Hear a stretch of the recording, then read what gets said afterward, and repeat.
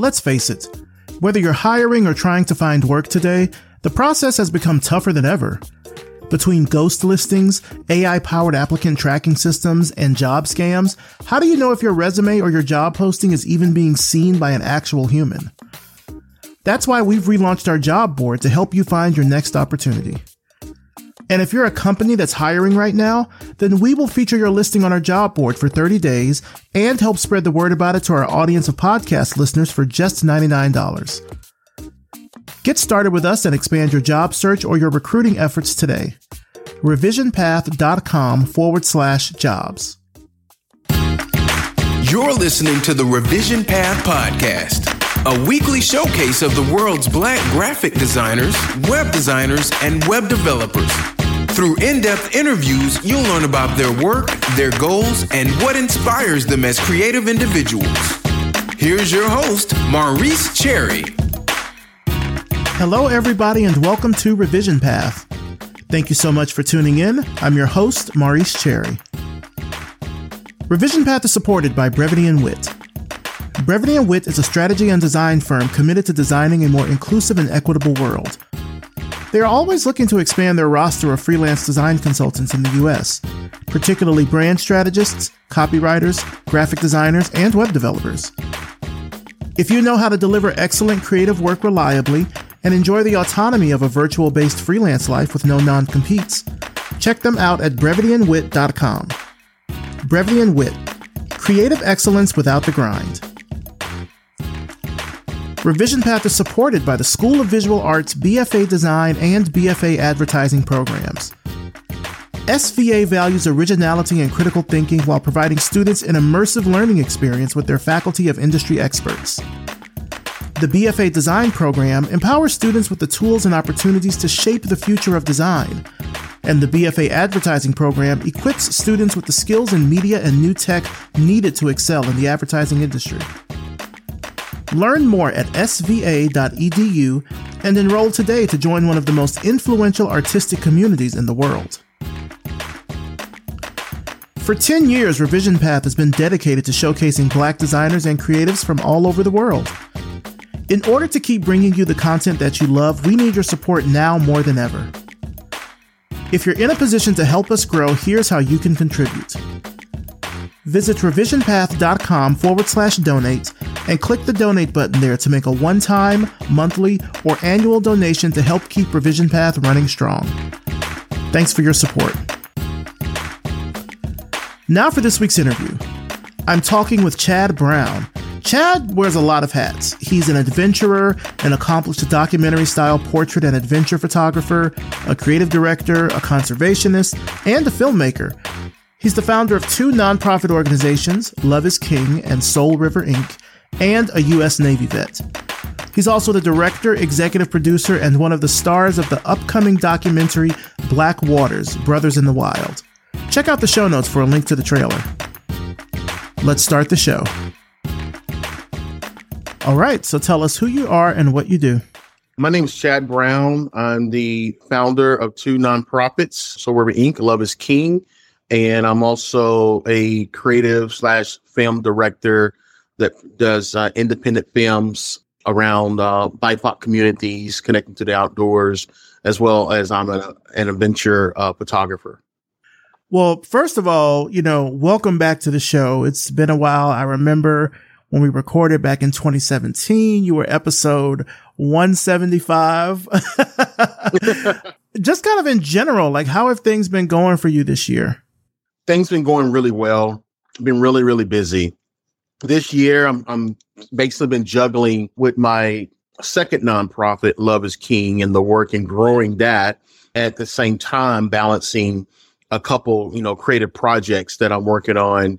One of the film projects which I just finished and with my team, and which is called Black Waters, and that's going to be premiering August the 26th. And so I've been really working on trying to raise awareness and get people to know what's going on, what's up, and what's coming down the pipes. And at the same time, I'm scheduling and reworking a whole new film piece centered around 5 women connecting into the outdoors and its survival, 5 Black women, actually. And the name of that film is called Mother.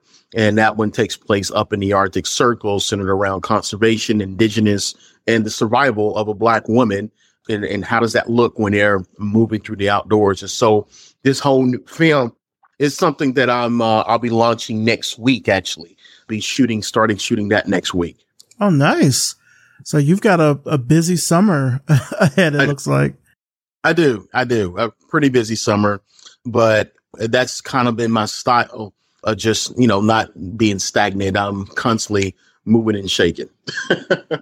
Well, let's dive into the film. I mentioned this before we started recording. I watched it twice. Great film. It's called Black Waters, Brothers in the Wild.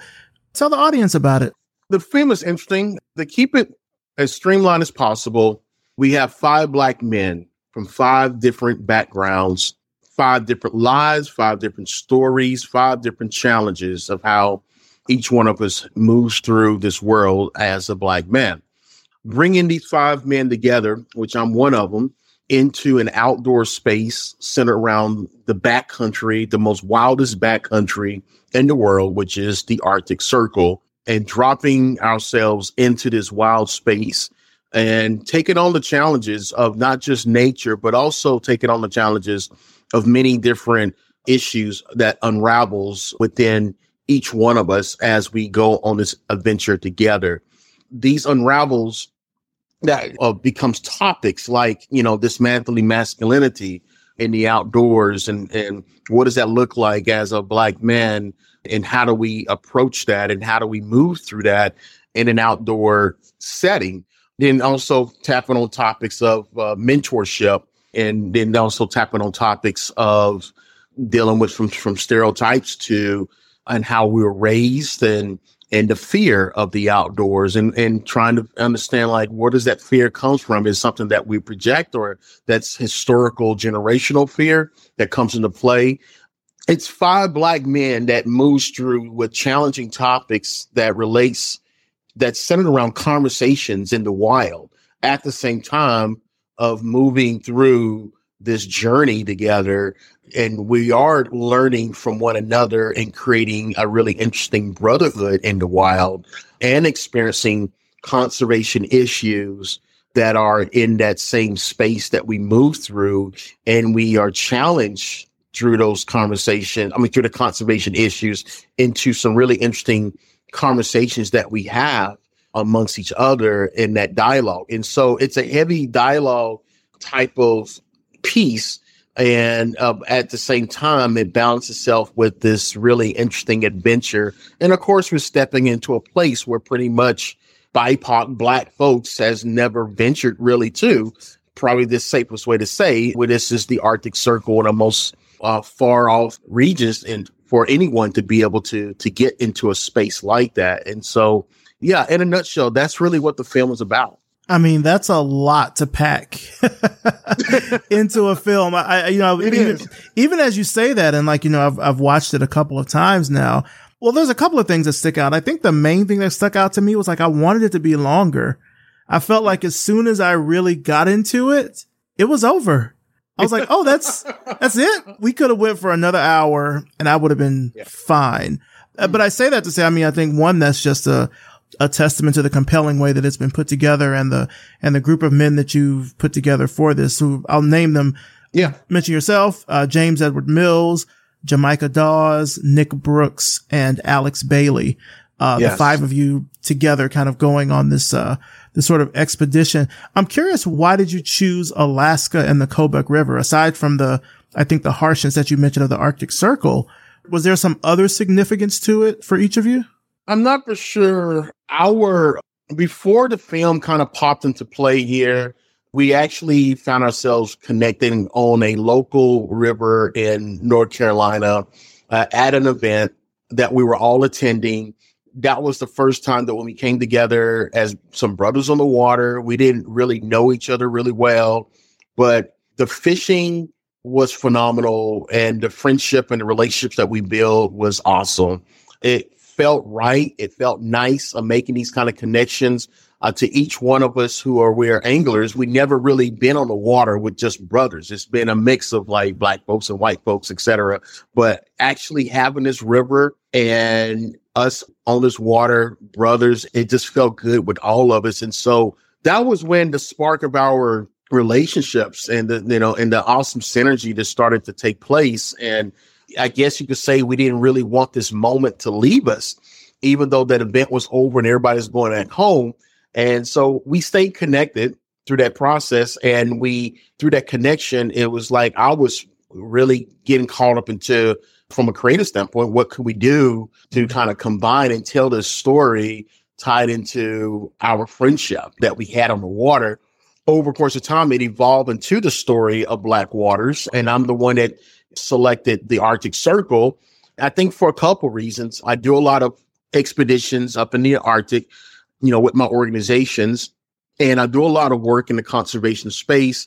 Me as a board member with Alaska Wilderness League and working with the Gwich'in people there, et cetera. And I understand like on ground zero, that is ground zero for climate change, or, you'll call it climate science, et cetera.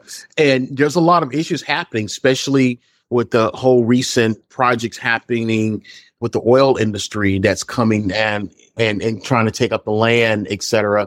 And so why? I believe because the sensitive areas that are happening up in the Arctic Circle and is tied in with the indigenous communities. And this is an opportunity to also bring this into a platform to share with more people. So more people could be able to have an understanding or just have some knowledge on what's going on.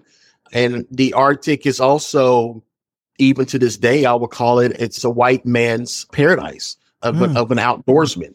It takes a lot of money to get up into that space, just as much as it takes a lot of money to get yourself a seat to go to the moon.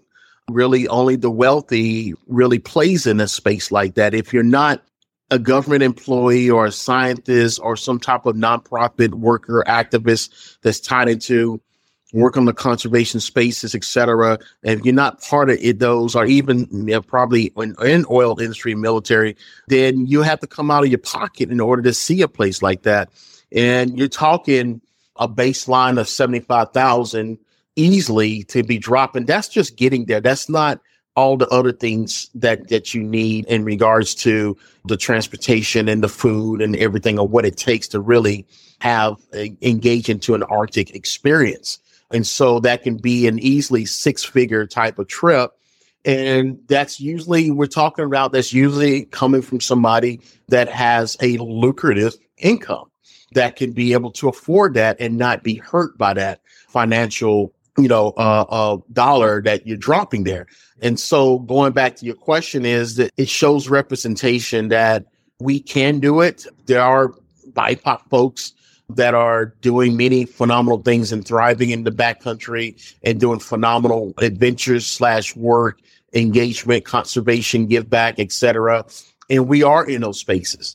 We're not, really seen a lot, but we are in those spaces, and maybe a little of us and everything. And so I selected the Arctic Circle just as I think this is an opportunity to display how we thrive in the backcountry as Black men. And then also it displays the urgency of the issues that are happening in the Arctic Circle, tied in with the Gwich'in people, and how the oil industry is definitely a threat to the indigenous nations that are there. And it also speaks to the endangerment of wildlife and the Arctic Wildlife Refuge. And, so that's probably the why. And I gave you a lot of very long, lengthy answer to that, but yeah. Yeah, I love that at the end of the documentary, there is a call to action for people to get involved with conservation of the area. But then also in the film, you're talking to people you're talking to some of the Gwich'in people. Like I remember specifically, you talked with Gideon, one of the elders, and yes, he said this one line that just it was the line that definitely drew me in. I think it was as y'all were leaving his home, and he says remember when you go home, tell 10 or 20 people that we were here. That's right. And that was such a powerful line. Just, I think as a person of color, as a Black person, to hear that, we were here. Right. Oh, and just by you saying that, you just gave me goosebumps, but yeah, yeah, absolutely. We were here. Absolutely. Gwich'in people are phenomenal people, and they are the people to that land, to the Arctic National Wildlife Refuge. The Arctic National Wildlife Refuge is a government name of what we have named, but that land has been there and has been there before it was named the Arctic National Wildlife Refuge. And Gideon is an elder, one of the elders of the Arctic Village, and he hasn't had a phenomenal life. He's also a U.S. veteran Marine and has served his country, and so he's seen a lot and done a lot, and he's such a wonderful soul to be able to sit and speak to. He's an artist. He loves to share his culture, the art, and he's a wealth of knowledge. He really, spent some time really engaging with Gideon at his house, and he's very humble and he's very proud of his people and the culture. And the Gwich'in people they're just a beautiful nation, and it's pretty phenomenal. And it's a blessing. Again, it's a true blessing to be able to have the access and to bring these brothers up into that space. To get there, their village is located up on the north slope of the Brooks Range inside the Arctic Wildlife Refuge. And you can't drive to a place like that. You got to fly there. Bush Plane will have to fly you in. It's a 2-hour flight from Fairbanks. And you're definitely going way back country, and you're going behind time. We're talking about the Arctic villages. Wow. You can, I'm going to safely say, is probably like 30 years behind our society. And it is kind of like going to like a third world country, and it's right in their part of the U.S. though. But they're proud, very proud people. They're connected to the land, 100% substance of how they live their life. And they are the Caribou people. They live their life along the Caribou migration of the Caribou, and all the storytelling is tied into the Caribou, and that storytelling, which is tied into like the religious side of how we call Christianity or Judaism or whatever. They have story creations. And those story creations are centered all around the life cycle of the caribou and how the caribou was formed and how they moved. There's a story to each part of that caribou that relates to the caribou people, which are the Gwich'in people. As I, watched the documentary, and especially as there were sort of these vignettes of each of the men that were on the trip with you, kind of talking about how they have come into this trip. And I don't know if you might have heard this as a comparison, but it reminded me of camping episodes that you would see in sitcoms. And I mean that in a good way. Like even like it was sort of like a common trope of 90s sitcoms, but like it was a common trope of sitcoms, both black and white. Like Martin had a camping episode, Fresh Prince, Living Single. Even if we go back, like Sanford and Son had a camping episode. If we go forward, Blackish had a camping episode. But like those sort of bottle episodes always kind of serve as a crucible for the characters to step outside of their normal routine and to talk about specific issues or to fellowship in a way that they couldn't do in their sort of regular setting. So as I was watching it, that sort of comparison stuck out. It really stood out to me a lot. I see. Maybe that was the subconscious coming out of me as the director of the film. I don't know, but you said it well, and you're right. I mean, the camping pieces in there, it sets the conversations and the tone and the conversations. And I definitely wanted to make sure they were really engaging conversations. I worked with James Mills. He's a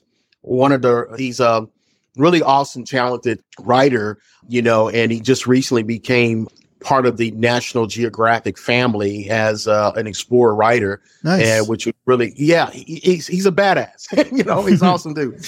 And so I worked with James to help create these interesting topics that help create these conversations.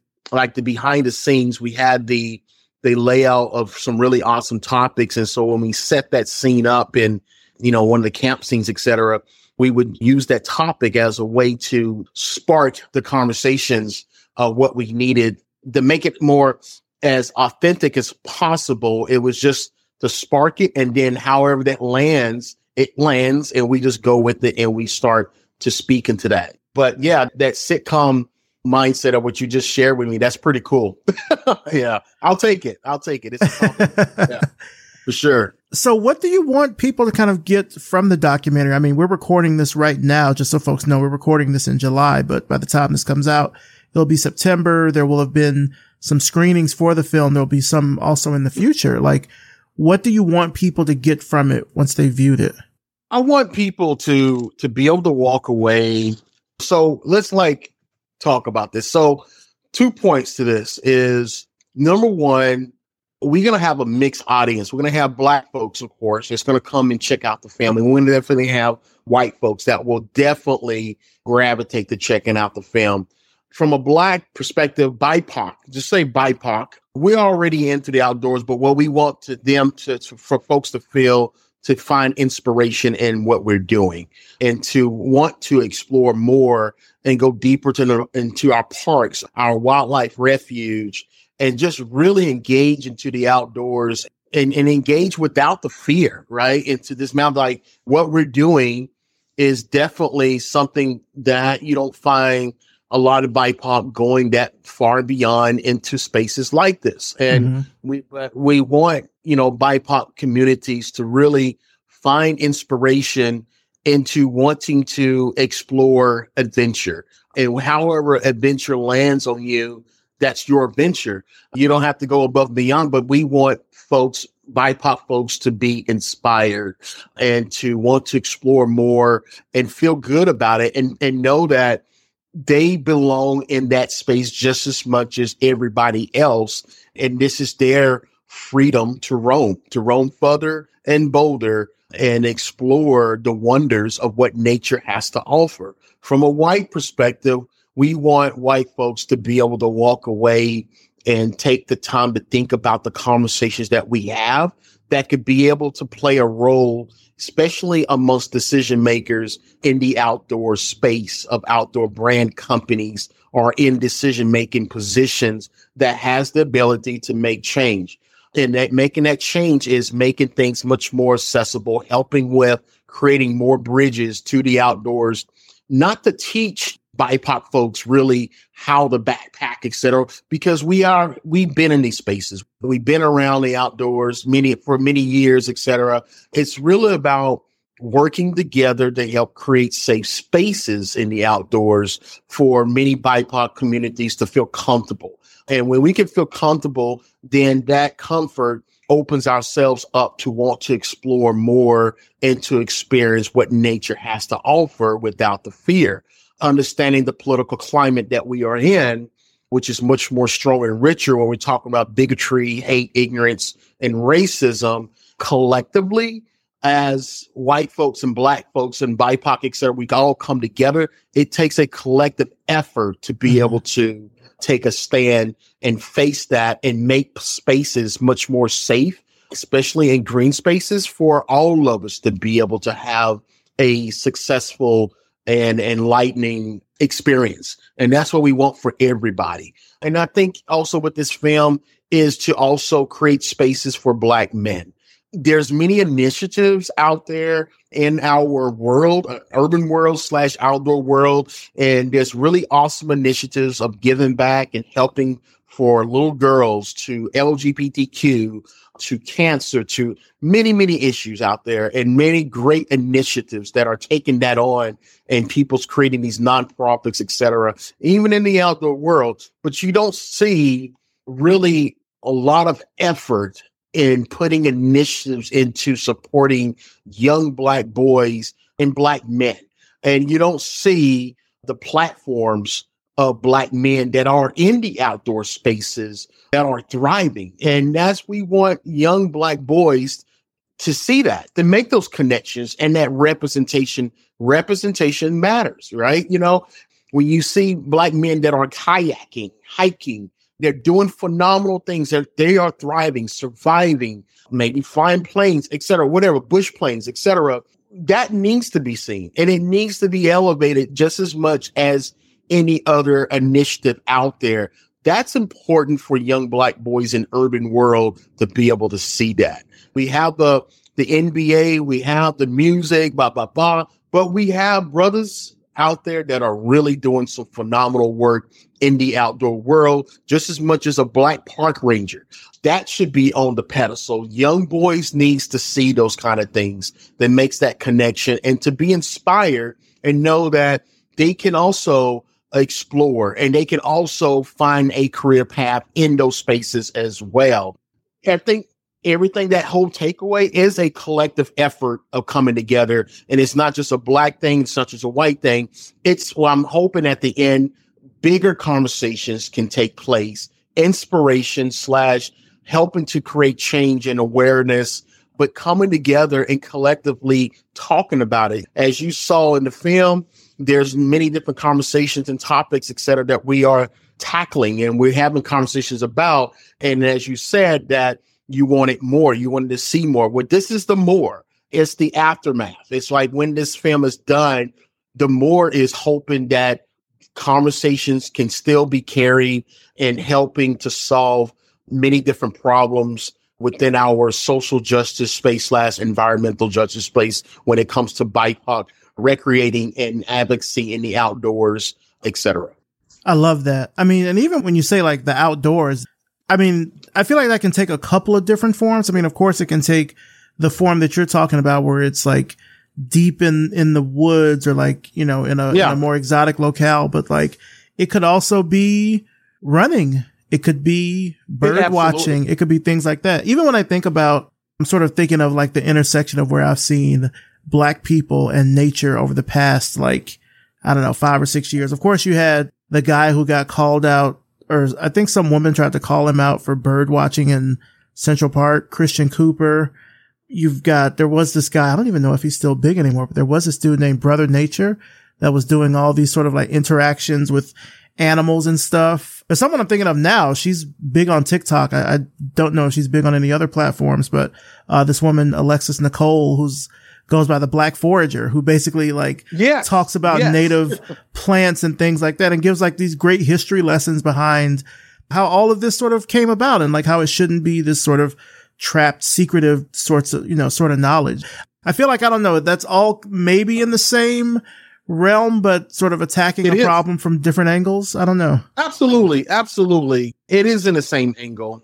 You don't have to go above and beyond to get your adventure on. Mm-hmm. Your adventure could be right down the road into a park. We just want you to be able to feel inspired to explore, mm-hmm. right? And however that lands with you, that becomes your personal exploration, your walk, right? And learn and know that nature is for everyone and nature is healing for everyone. Some of us don't understand how nature can be healing. And the ones who don't understand, those are really the ones we want to be able to capture and say, hey, you find an inspiration and get out there and we can help you experience that adventure. And that adventure can be part of your healing process in nature. But many of those avenues that you mentioned, some of those folks you mentioned, absolutely, and the Black Forager, she's amazing. I follow her as well. She's amazing. Mm-hmm.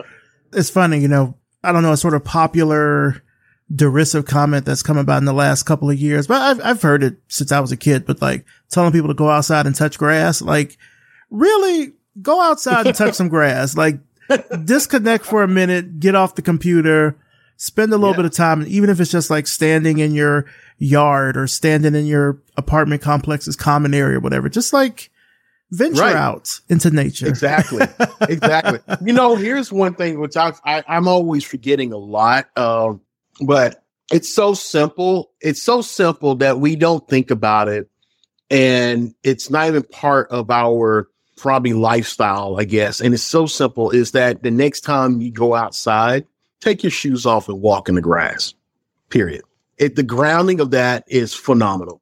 And not everybody does that. It's just the most simplest thing. Take your shoes off and walk through the grass, walk through the grass, walk through the sand and just feel what that feels like, when you're just connecting to nature and just that grounding alone can just help greatly with the soul, with the healing, clarity to the mind. It's that grounding piece. It's just stepping outside, take your shoes off and walk to that grass. Sit there for a second, sit down and let your feet just settle in that grass. But anyway. Yeah. One thing that also is coming to mind is you sort of mentioned how you want people to, I guess, not only just receive the documentary, but also what to take away from it.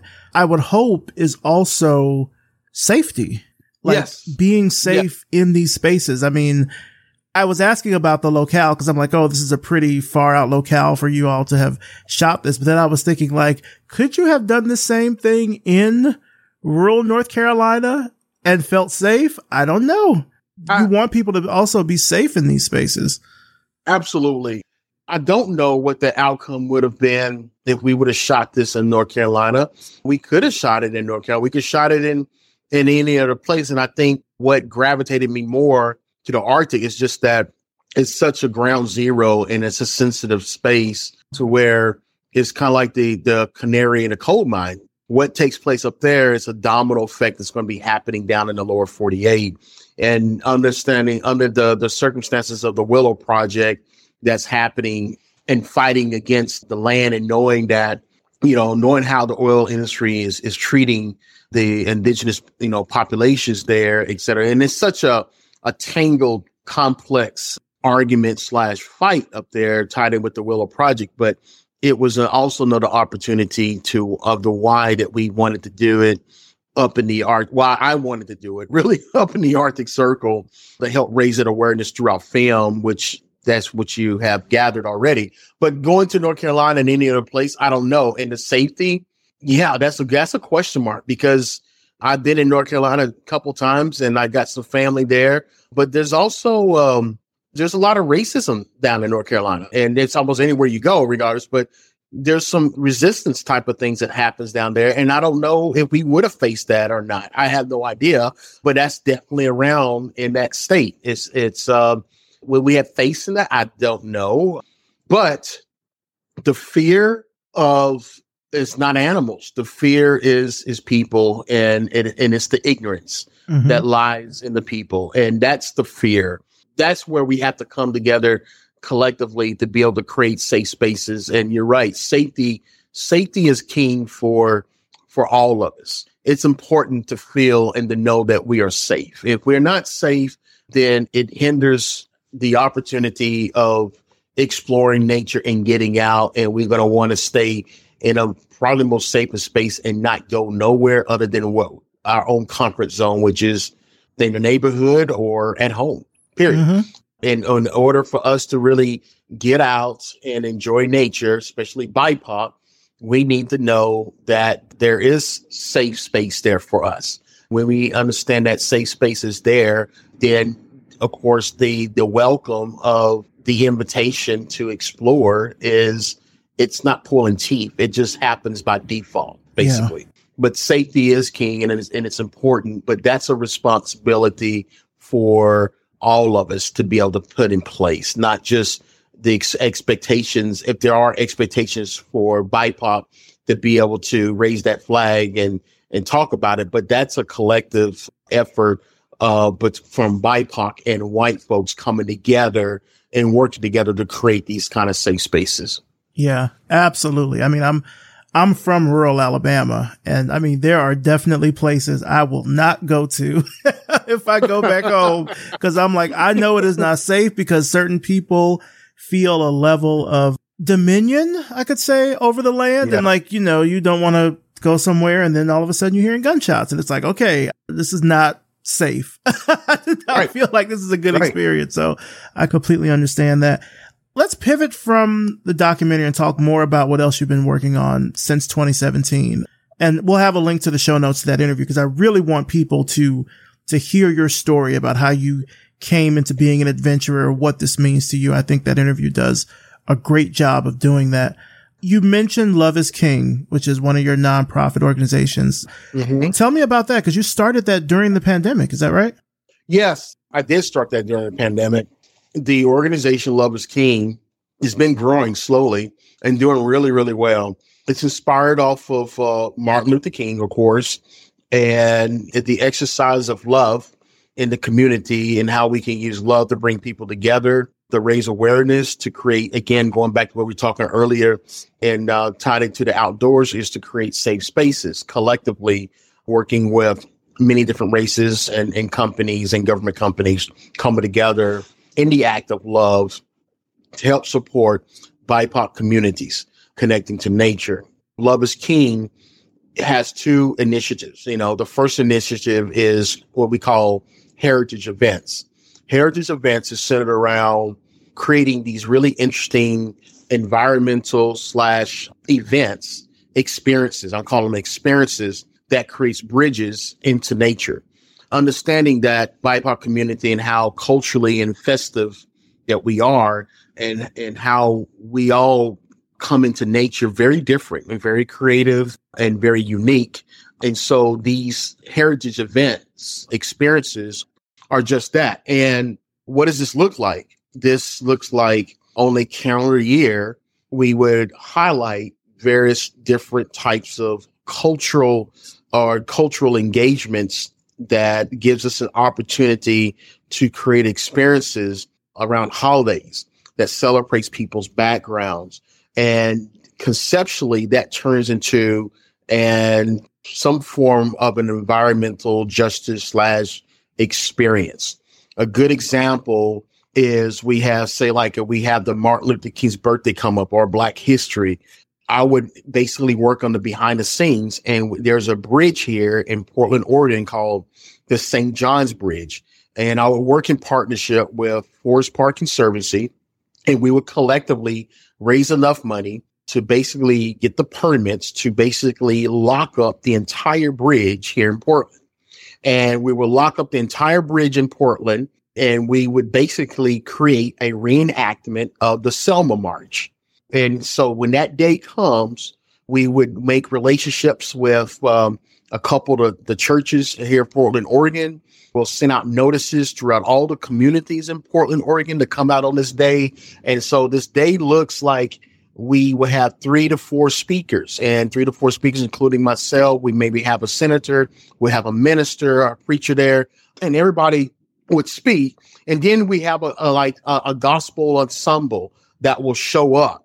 And it's just gorgeous because right now we got the whole bridge on lockdown and everything's at quietness. And so you got this gospel choir right there on the bridge, and they're singing 2 to 3 songs. It's just beautiful and echoing into a crowd of maybe like 500 to 600 people. And then we go to silence. And then after that silence, we'll all lock up hand to hand, shoulder to shoulder, and we'll walk this bridge in the spirit of the Selma March. And then on the other side of the bridge, this experience leads itself into the trails of Forest Park.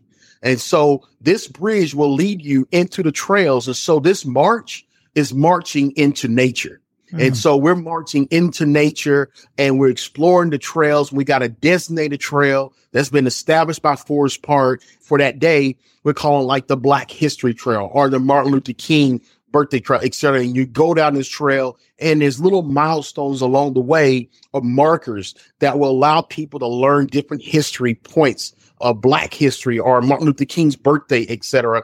And that whole trail is it's like a half a mile long, and it holds different history markers all the way through. And so that's the kind of experience what Heritage Events does, is that we look to create really interesting type of environmental experiences that helps create bridges for communities to step into and to engage into the outdoors on a very, very basic entry level, and to create a good time, good memories with the families, relatives, grandma, etc., and to enjoy in a festive way. And we do these heritage events throughout the year there would be like Martin Luther King, Black History Month, Native American, LGBTQ, Veterans Day, and it goes on throughout the year. And that's part of Love is King's engagement and helping to create safe spaces on the basic entry level of just getting out and just like taking a walk down a trail.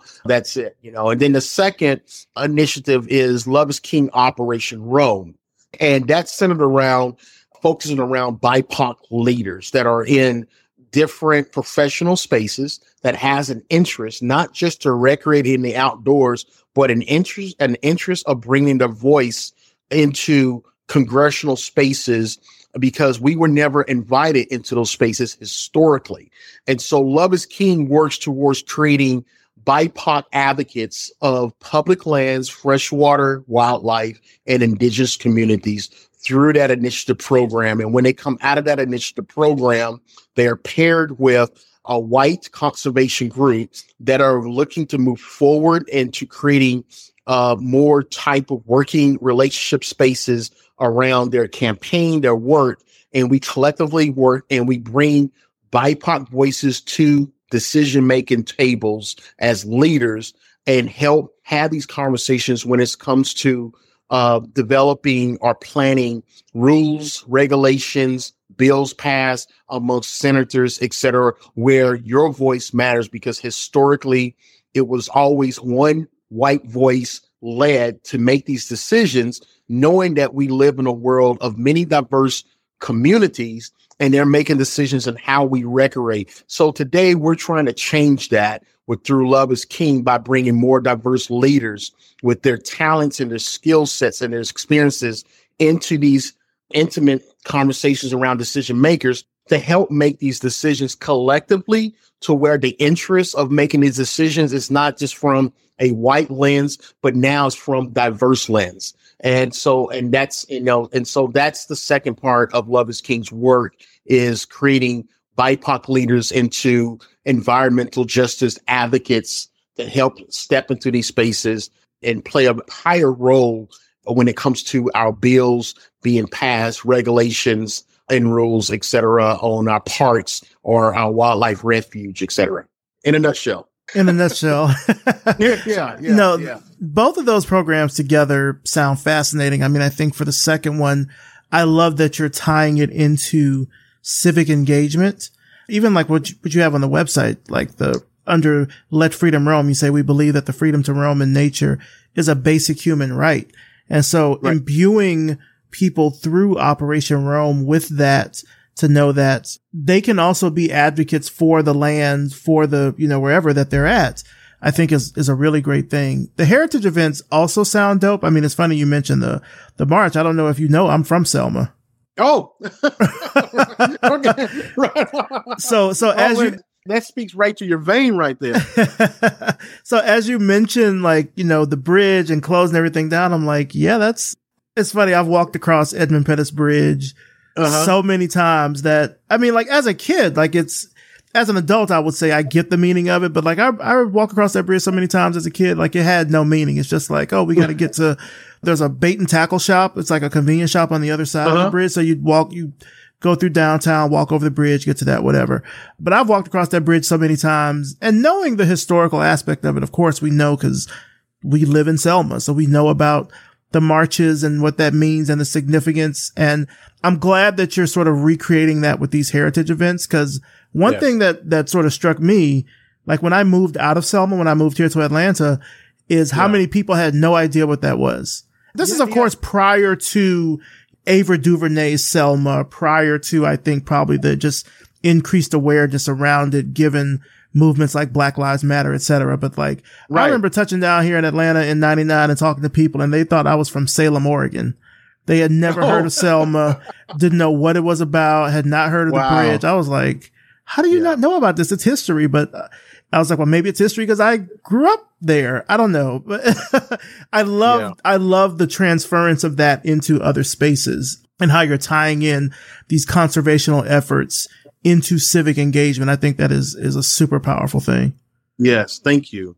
I really appreciate it. It's definitely a lot of work, but it's beautiful and it's, the outcome is just grand. It's phenomenal, and seeing the work that we're doing through Love is King is pretty awesome. I enjoy what's happening with the organization and how things are forming. It's really awesome.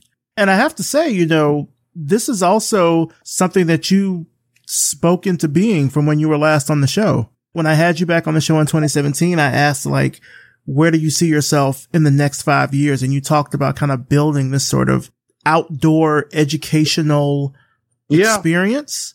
And that's Right. what it sounds like you're doing through Love is King. Absolutely. Absolutely. Wow. That's interesting. Yeah. Yeah. That's pretty cool. I didn't know it was going to be Love is King though, but now it is Love is King. Yeah. But yeah, absolutely. Yeah. It's interesting as an entrepreneur, sometimes you don't know, but you can sit back and try to, I guess, allow that creativity and how that speaks to you and be able to follow through with whatever speaks to you soulfully. And there's a lot of power and energy with that, right? And it manifests itself into something only if you can allow it, though. We can very well block it, by many different things that comes into our lives. Even not just having things come in our lives, even mentally, we can mentally block it and just turn away from it. But I really believe if you can sit with something and let it manifest itself in the right way, it's going to turn into a reality. It's kind of like in design, you work on concepts and sketches and your concepts, and you have your proof of concept, and then you go into your execution. It's similar. It's only difference is that you're working with manifestation and how that manifests into something that's speaking, and you may not have an understanding of where it's going to go and how it's going to evolve, but allowing it to work through you will have its own way of creating a proof of concept into an execution and doing what you need to do. But yeah. Over these past, 6 years since you've been here on the show, how would you say you've evolved as like a creative and as a person?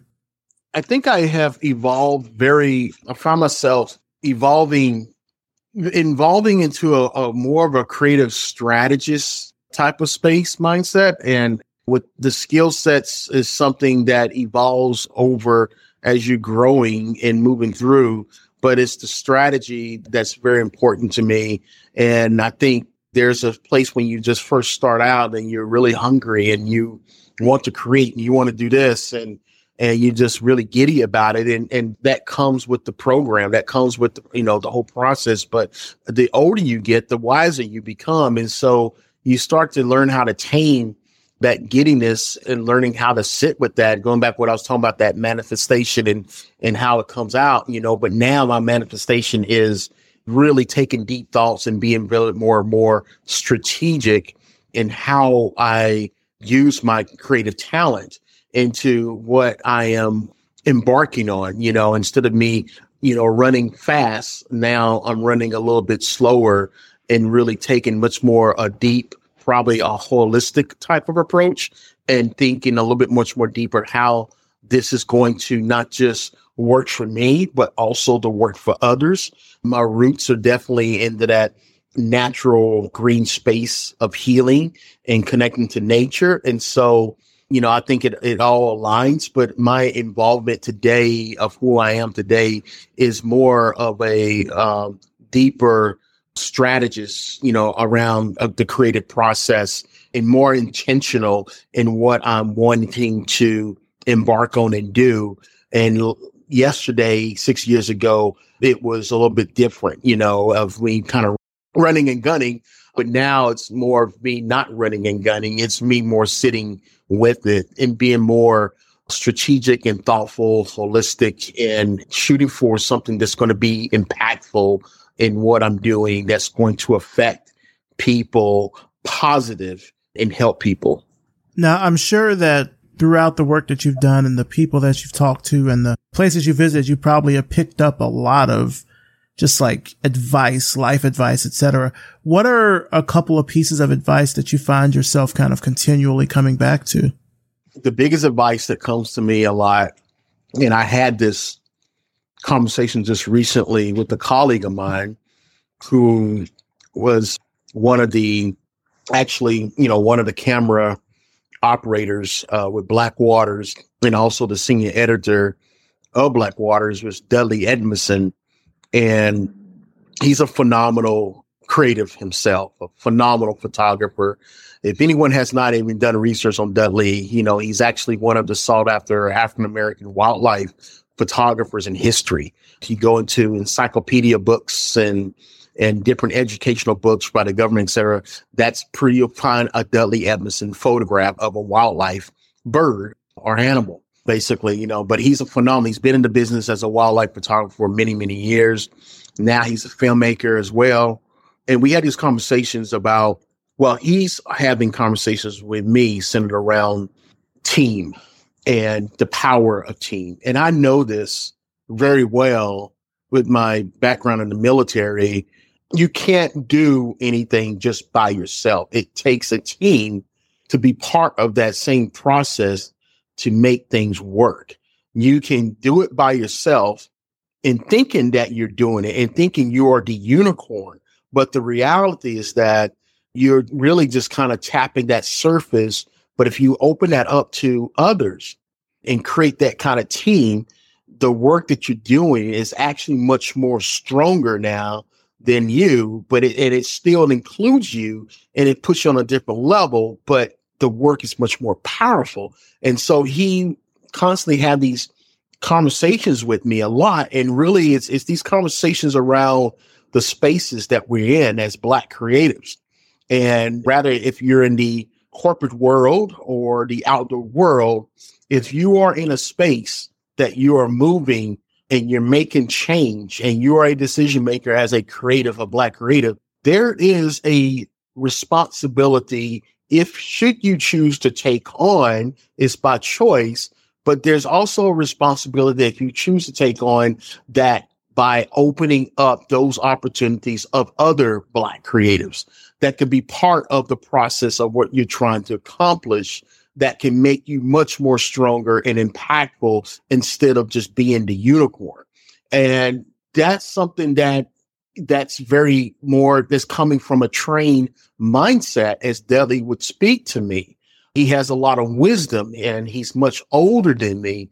I really listen to a lot what Dudley is saying to me, especially being Black in outdoor spaces and being creative, which is very, very little of us. But as he said, you could be that unicorn, but it's so, so important to allow and open that space up for a team and showing those people just as much as showing yourself, because that's a stronger presentation in many different other eyes beyond the diversity lens. And people need to see and understand and know that it's not just you. It's you and many other people that are there that are doing the great work. They are creative and they're thriving. And that's the presentation that you want people to see. Having the presentation of one unicorn is a pat on the back. It's fine.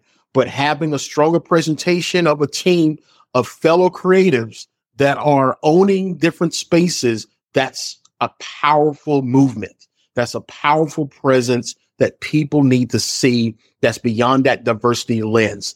He's constantly drilling that in me, and he says, Chad, you're in a position, and a great position, to where, yes, you got this. Yes, you could do this. Yes, you are the unicorn, but you're also in that position to show the bigger presentation of a force to be dealt with when you are in that force of others that are creative and that are also owning different spaces. That makes you much more of a powerhouse. Believe it or not, that does make you a powerhouse. And that makes that team a force to be dealt with, and so, and he keeps on bringing that up to me a lot, and so I'm starting to really implement that into a lot of the work that I do, and sharing and trying to share that space as much as I can to spread, is that it's not about me.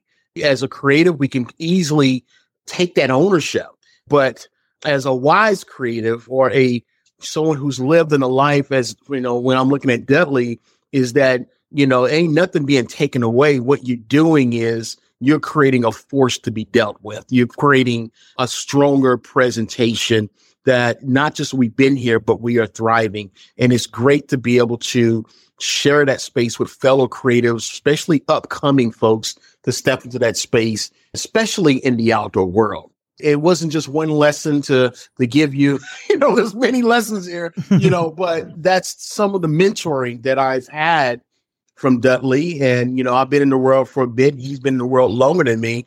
He's doing great and he spreads that way. And I think in that conversation, we do have, as Black folks, and I definitely had experience, I'm not for sure about you, but it's that crab barrel theory. And that crab barrel theory is that, when you look at in a barrel of crabs and you got that one crab that's trying to climb up and get out, what happens is another crab comes up and basically pulls you back down. Mm-hmm. And we do that to ourselves a lot, especially amongst our own communities. We do that a lot where jealousy sets in to wherever arrogance and whatever, all this kind of stuff in which it actually ties into mental health. And that's another conversation.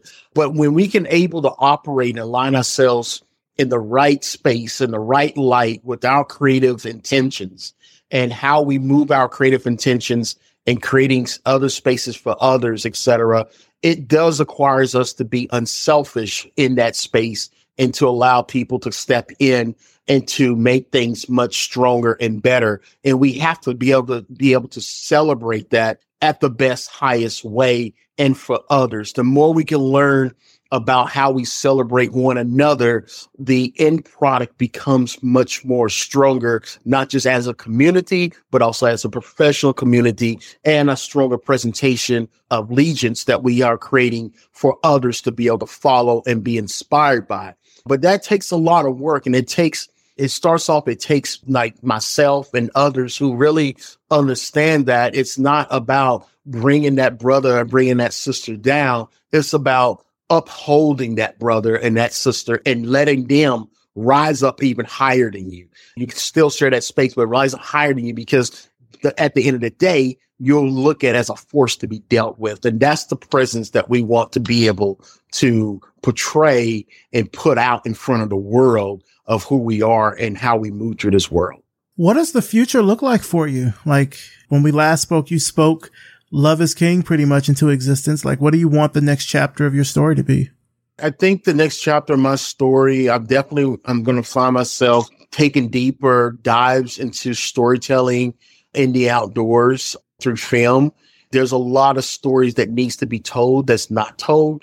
And there's so many inspiring and moving stories of BIPOC that has yet to be looked underneath the hood and see what's happening with the stories there. You look at indigenous nations, and I find myself spending more time with indigenous nations, and especially around the murders and the rapes of Native American women in all those cases that goes cold all the time.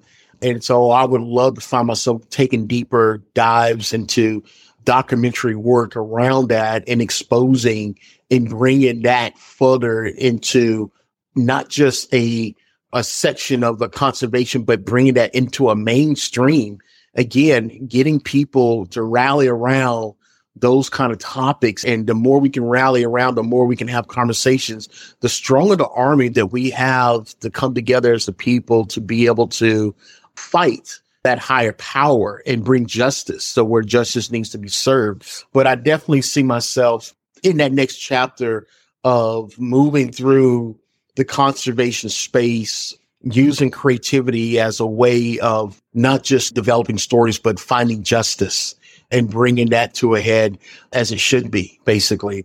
So I think that's where my next step is we'll be taking a deeper dive into filmmaking and going in that direction of bringing BIPOC stories to a stronger stage where people could be able to learn and be engaged and be inspired. And then also finding justice where justice needs to be served on the ones that needs justice in their lives.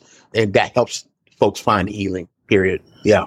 Well, just to kind of wrap things up here, where can our audience find out more information about you, about the film, about your nonprofit works? Like, where can they find that online? You can find my personal work of photography and film work I have my personal site, which is chattelcreative.com. And my organization, soulriverinc.org, loveisking.org. And then the film could be found at blackwatersfilm.com. and you'll find a lot of the updates of where the film's going to be seen. And then we'll have also a release date when that will be available also online as well. But you'll be able to find all that information on the Black Waters Film site. All right. Sounds good. Chad Brown, thank you so much for coming on the show. You know, when I had you on the first time, I was talking about just how inspiring your story was. And now that you've been able to come back and talk about the work that you're doing, I think it's such a needed thing in this kind of current time, especially as we sort of emerge from this pandemic. Like, one thing about that period of time is that there was this sort of, or at least it felt like there was this call back to nature of some sorts. It felt like it was a big reset in some ways. Cities slowed down, people slowed down, etc. Right. And I think that the work that you're doing here around having people get in touch with nature, as well as tying that into sort of civic engagement. You know, this is a design podcast. So somebody that like uses Figma might listen to this episode and think, well, what does this have to do with me? I think what you're doing illustrates is that designers as problem solvers can do more than just like electronic visual design problems. There's bigger problems that you can take your skills and apply to really sort of change communities and change the world. So absolutely, you know, thank you so much for coming on the show, man. I appreciate it. I really appreciate the opportunity again. And thank you. It was definitely a good experience of connecting again. And thank you very much for this opportunity. Really appreciate it.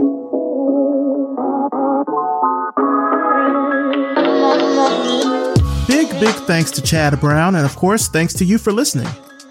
You can find out more about Chad and his work through the links in the show notes at revisionpath.com. Revision Path is supported by Brevity and Wit. Brevity and Wit is a strategy and design firm committed to designing a more inclusive and equitable world. They are always looking to expand their roster of freelance design consultants in the U.S., particularly brand strategists, copywriters, graphic designers, and web developers. If you know how to deliver excellent creative work reliably and enjoy the autonomy of a virtual-based freelance life with no non-competes, check them out at brevityandwit.com. Brevity and Wit. Creative excellence without the grind. Revision Path is supported by the School of Visual Arts BFA Design and BFA Advertising programs. SVA values originality and critical thinking while providing students an immersive learning experience with their faculty of industry experts. The BFA Design program empowers students with the tools and opportunities to shape the future of design. And the BFA Advertising program equips students with the skills in media and new tech needed to excel in the advertising industry. Learn more at sva.edu and enroll today to join one of the most influential artistic communities in the world. Revision Path is brought to you by Lunch, a multidisciplinary creative studio located in Atlanta, Georgia. Our executive producer is Maurice Cherry, and our editor and audio engineer is RJ Basilio. Intro voiceover is by Music Man Dre, with intro and outro music by Yellow Speaker. Transcripts are courtesy of Brevity and Wit. If you like this episode, please let us know. We're on Instagram, we're on Twitter/X, just search for Revision Path, all one word. Or you could follow us on Spotify, we're on Amazon Music, or you can leave us a rating and a review on Apple Podcasts. Or even better still, leave us a voicemail message on our hotline.